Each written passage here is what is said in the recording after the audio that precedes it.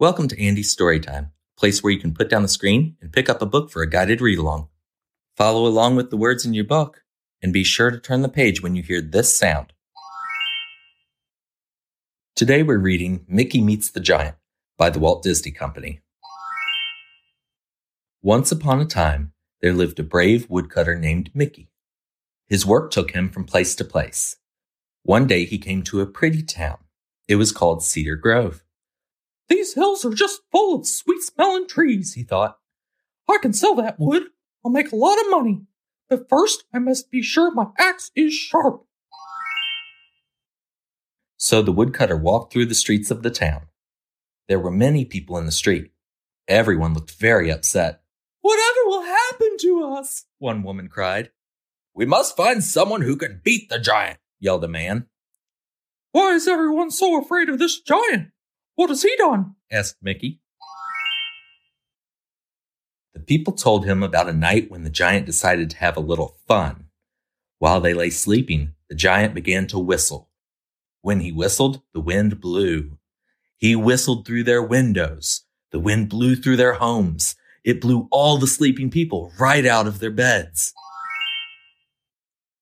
Mickey didn't like that story very much, and he didn't like the next one at all. One day the giant wanted to play. He jumped rope in the fields. They had just been planted. He made footprints all over the fields. That night, it rained. The next day, the fields were covered with foot-shaped lakes. When the giant saw his footprints filled with water, he began to laugh. He laughed so hard that he fell down. He rolled on the ground. He laughed some more. Everything for miles around shook as he laughed. This was too much for the animals in the forest. They were so afraid that they ran for their lives. "Now there are no animals in Cedar Grove," said the giant, "and soon there will be no people. Ho, ho!" "What a terrible giant," thought Mickey. Just then, a wagon came racing into town. It stopped. The driver jumped to the ground. He told Mickey his story. "I was taking my family away from Cedar Grove, but a huge boulder rolled right onto the road. It was so big, there was no way around it. I looked up to see where it came from. There stood the giant. The giant laughed very hard when he saw that I was afraid. His laugh was as loud as thunder. My horse was so scared that he turned right around. He ran as fast as he could, back here to Cedar Grove." The giant had blocked the only way out of town. Now the people of Cedar Grove were trapped. The brave woodcutter had heard enough. "Oh, let me face the giant," he said. "I've beaten bullies before. I'll do it again." Everyone laughed at the woodcutter. "You could not beat this giant," said a kind policeman, "but I do think you must be a very brave young man." "Stan Doolittle is the man to do this," said the policeman. "I remember the time that Stan ran a mean old bear out of Cedar Grove." Stan stepped to the front. "I will show the giant who is boss," he said. But it was not long before Stan came running home. He was dripping wet, and he was very upset. The giant had picked up poor Stan by his hair, and he had dropped Stan right into a cup of tea. So the people called a town meeting. This time they picked the tallest man in Cedar Grove to challenge the giant. But Tall Tom was not a brave man. He did not want to meet the giant, but at last off he went. Before the townspeople could count to 3, Tall Tom came running back. "I just saw the giant break the tallest tree in the forest into 2 pieces," he cried. "I did not want that to happen to me." The people in the town did not know what to do next.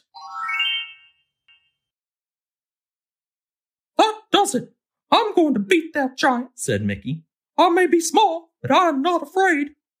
Before I go, I'll need 3 things. I'll need a bag, I'll need a drinking straw, and I'll need the widest, roundest cheese in town. I have a plan. The people wondered what the woodcutter wanted with such things, but they gave him what he asked for. Then they told him how to find the giant.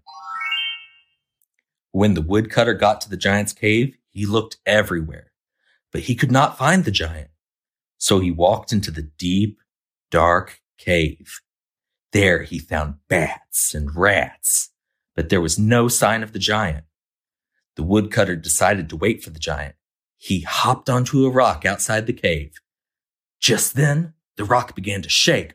Whoa! What is going on here? Cried Mickey. Ho, ho, ho, came a rumbling noise from above. The woodcutter looked up and up and up. Oh, I see, Mickey said. You must be the giant. Well, I am very glad to meet you, said Mickey in a small voice. You mean you are not afraid of me? Asked the giant.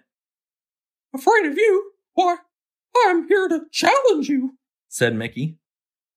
Ho, ho, ho, thundered the giant. Bigger men than you have tried to beat me. They have failed. I'll just have to show you how strong I am. Watch this, roared the giant. Then he wrapped his huge hand around the widest tree in the forest. He pulled it up as if it were a carrot from a garden. And this, he said. Then he pounded his huge hand on the ground. The ground came apart. It became a deep, long canyon. Now it is my turn, said Mickey to the giant. Watch how far I can blow this leaf. A leaf, yelled the giant.